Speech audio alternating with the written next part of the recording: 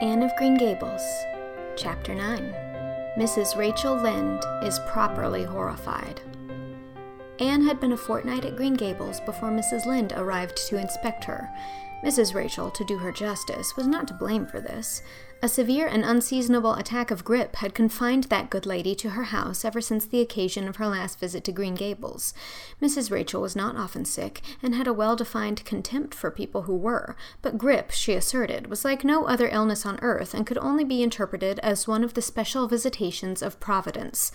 As soon as her doctor allowed her to put her foot out of doors, she hurried up to Green Gables, bursting with curiosity to see Matthew's and Marilla's orphan, concerning whom all sorts of stories and suppositions had gone abroad in Avonlea. Anne had made good use of every waking moment of that fortnight. Already she was acquainted with every tree and shrub about the place. She had discovered that a lane opened out below the apple orchard and ran up through a belt of woodland, and she had explored it to its furthest end in all its delicious vagaries of brook and bridge, fir coppice and wild cherry arch, corners thick with fern, and branching byways of maple and mountain ash. She had made friends with the spring down in the hollow, that wonderful deep, clear, icy-cold spring. It was set about with smooth red sandstones and rimmed in by great palm-like clumps of water fern, and beyond it was a log bridge over the brook. That bridge led Anne's dancing feet up over a wooded hill beyond, where perpetual twilight reigned under the straight, thick-growing firs and spruces. The only flowers there were myriads of delicate June bells, those shyest and sweetest of woodland blooms, and a few pale, aerial starflowers, like the spirits of last year's blossoms. Gossamers glimmered like threads of silver among the trees, and the fir boughs and tassels seemed to utter friendly speech. All these raptured voyages of exploration were made in the odd half-hours which she was allowed for play, and Anne talked Matthew and Marilla half-deaf over her discoveries. Not that Matthew complained, to be sure. He listened to it all with a wordless smile of enjoyment on his face. Marilla permitted the chatter until she found herself becoming too interested in it, whereupon she always promptly quenched Anne by a curt command to hold her tongue. Anne was out in the orchard when Mrs. Rachel came, wandering at her own sweet will through the lush, tremulous grasses splashed with ruddy evening sunshine. So that good lady had an excellent chance to talk her illness fully over, describing every ache and pulse beat with such evident enjoyment that Marilla thought even grippe must bring its compensations. When details were exhausted, Mrs. Rachel introduced the real reason of her call. I've been hearing some surprising things about you and Matthew. I don't suppose you are any more surprised than I am myself, said Marilla. I'm getting over my surprise now. It was too bad there was such a mistake, said Mrs. Rachel sympathetically. Couldn't you have sent her back? I suppose we could, but we decided not to. Matthew took a fancy to her, and I must say I like her myself, although I admit she has her faults. The house seems a different place already. She's a real bright little thing. Marilla said more than she had intended to say when she began, for she read disapproval in Mrs. Rachel's expression. It's a great responsibility you've taken on yourself, said that lady gloomily. Especially when you've never had any experience with children. You don't know much about her or her real disposition, I suppose, and there's no guessing how a child like that will turn out. But I don't want to discourage you, I'm sure, Marilla. I'm not feeling discouraged, was Marilla's dry response. When I make up my mind to do a thing, it stays made up. I suppose you'd like to see Anne. I'll call her in. Anne came running in presently, her face sparkling with the delight of her orchard rovings. But, abashed at finding herself in the unexpected presence of a stranger, she halted confusedly inside the door. She certainly was an odd-looking little creature in the short, tight, wincey dress she had worn from the asylum, below which her thin legs seemed ungracefully long. Her freckles were more numerous and obtrusive than ever. The wind had ruffled her hatless hair into over-brilliant disorder. It had never looked redder than at that moment. Well, they didn't pick you for your looks, that's sure and certain, was Mrs. Rachel Lynde's emphatic comment. Mrs. Rachel was one of those delightful and popular people who pride themselves on speaking their mind without fear or favor. She's terribly skinny and homely, Marilla. Come here, child. Let me have a look at you. Oh, lawful heart. Did anyone ever see such freckles and hair as red as carrots? Come here, child, I say. Anne came there, but not exactly as Mrs. Rachel expected. With one bound, she crossed the kitchen floor and stood before Mrs. Rachel, her face scarlet with anger, her lips quivering, and her whole slender form trembling from head to foot. "I hate you!" she cried in a choked voice, stamping her foot on the floor. "I hate you! I hate you! I hate you!" A louder stamp with each assertion of hatred. "How dare you call me skinny and ugly? How dare you say I'm freckled and red-headed? You are a rude, impolite, unfeeling woman!" Anne! exclaimed Marilla in consternation. But Anne continued to face Mrs. Rachel undauntedly, head up, eyes blazing, hands clenched, passionate indignation exhaling from her like an atmosphere. "How dare you say such things about me? How would you like to have such things said about you? How would you like to be told that you are fat and clumsy and probably hadn't a spark of imagination in you? I don't care if I do hurt your feelings by saying so. I hope I hurt them. You have hurt mine worse than they were ever hurt before, even by Mrs. Thomas's intoxicated husband, and I'll never forgive you for it. Never, never!" Stamp! Stamp! Oh! Did anybody ever see such a temper? Exclaimed the horrified Mrs. Rachel. Anne, go to your room and stay there until I come up, said Marilla, recovering her powers of speech with difficulty. Anne, bursting into tears, rushed to the hall door, slammed it until the tins on the porch wall outside rattled in sympathy, and fled through the hall and up the stairs like a whirlwind. A subdued slam above told that the door of the east gable had been shut with equal vehemence. "Well, I don't envy you your job bringing that up, Marilla," said Mrs. Rachel with unspeakable solemnity.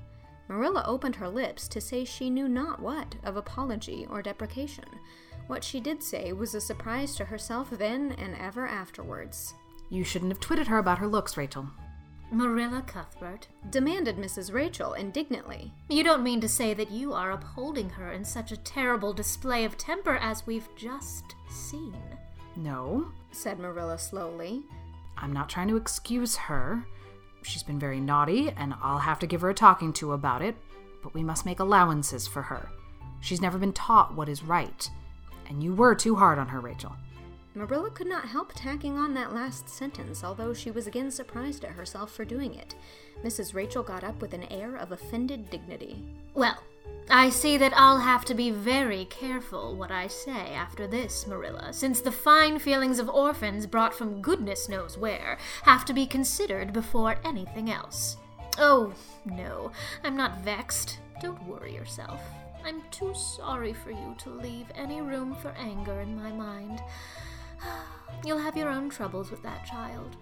But if you'll take my advice, which I suppose you won't do, although I've brought up 10 children and buried 2, you'll do that talking to you mention with a fair-sized birch switch. I should think that would be the most effective language for that kind of child. Her temper matches her hair, I guess. Well, good evening, Marilla. I hope you do come down to see me often as usual, but you can't expect me to visit here again in a hurry if I am liable to be flown at and insulted in such a fashion.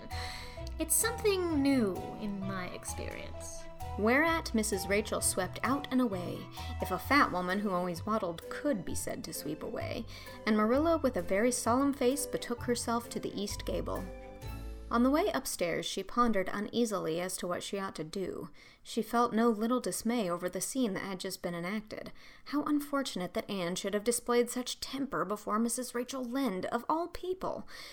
Then Marilla suddenly became aware of an uncomfortable and rebuking consciousness that she felt more humiliation over this than sorrow over the discovery of such a serious defect in Anne's disposition. And how was she to punish her? The amiable suggestion of the birch switch, to the efficiency of which all of Mrs. Rachel's own children could have borne smarting testimony, did not appeal to Marilla. She did not believe she could whip a child. No, some other method of punishment must be found to bring Anne to a proper realization of the enormity of her offense. Marilla found Anne face downward on her bed, crying bitterly, quite oblivious of muddy boots on a clean counterpane. Anne? She said, not ungently. No answer. Anne. With greater severity. Get off that bed this minute and listen to what I have to say to you. Anne squirmed off the bed and sat rigidly on a chair beside it, her face swollen and tear-stained and her eyes fixed stubbornly on the floor. This is a nice way for you to behave, Anne. Aren't you ashamed of yourself? She hadn't any right to call me ugly and red-headed, retorted Anne, evasive and defiant. You hadn't any right to fly into such a fury and talk the way you did to her, Anne.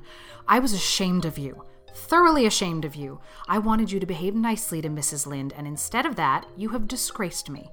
I'm sure I don't know why you should lose your temper like that just because Mrs. Lynde said you were red-haired and homely. You say it yourself often enough. Oh, but there's such a difference between saying a thing yourself and hearing other people say it, wailed Anne. You may know a thing is so, but you can't help hoping other people don't quite think it is. I suppose you think I have an awful temper, but I couldn't help it. When she said those things, something just rose right up in me and choked me. I had to fly out at her. Well, you made a fine exhibition of yourself, I must say. Mrs. Lynde will have a nice story to tell about you everywhere, and she'll tell it, too.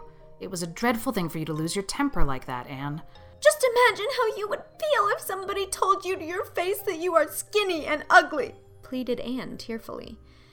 An old remembrance suddenly rose up before Marilla. She had been a very small child when she had heard one aunt say of her to another, "What a pity she is such a dark, homely little thing." Marilla was every day of 50 before the sting had gone out of that memory. I don't say that I think Mrs. Lynde was exactly right in saying what she did to you, Anne, she admitted in a softer tone. Rachel is too outspoken, but that is no excuse for such behavior on your part.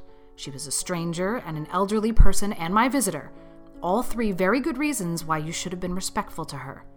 You were rude and saucy and... Marilla had a saving inspiration of punishment. You must go to her and tell her you are very sorry for your bad temper and ask her to forgive you. I can never do that, said Anne determinedly and darkly. You can punish me in any way you like, Marilla. You can shut me up in a dark, damp dungeon inhabited by snakes and toads and feed me only on bread and water, and I shall not complain. But I cannot ask Mrs. Lynde to forgive me. We're not in the habit of shutting people up in dark, damp dungeons, said Marilla dryly. Especially as they're rather scarce in Avonlea. But apologize to Mrs. Lynde you must and shall, and you'll stay here in your room until you can tell me you're willing to do it. I shall have to stay here forever then, said Anne mournfully, because I can't tell Mrs. Lynde I'm sorry I said those things to her. How can I? I'm not sorry. I'm sorry I vexed you, but I'm glad I told her just what I did. It was a great satisfaction. I can't say I'm sorry when I'm not, can I? I can't even imagine I'm sorry. Perhaps your imagination will be in better working order by the morning, said Marilla, rising to depart. You'll have the night to think over your conduct in and come to a better frame of mind. You said you would try to be a very good girl if we kept you at Green Gables, but I must say it hasn't seemed very much like it this evening. Leaving this Parthian shaft to rankle in Anne's stormy bosom, Marilla descended to the kitchen, grievously troubled in mind and vexed in soul. She was as angry with herself as with Anne, because, whenever she recalled Mrs. Rachel's dumbfounded countenance, her lips twitched with amusement, and she felt a most reprehensible desire to laugh.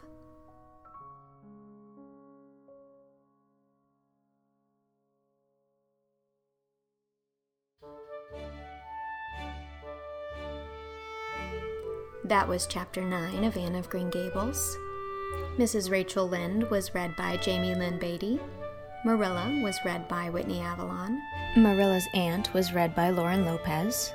And Anne Shirley was read by me, Mary Kate Wiles. It is also recorded and edited by me and executive produced by Xiaoxi Kuo. This chapter was made possible by my patron, Debbie Lee. Thank you, Debbie. This project is funded entirely through my Patreon, where if you sign up at any level, you can receive access to the first 27 chapters of the book, and patrons at the $50 level are currently receiving weekly chapters of Anne of Avonlea, as well as a shout-out in an episode. If you'd like to become part of my Patreon community, head on over to patreon.com/mkwiles. Chapter 10 will be coming next week.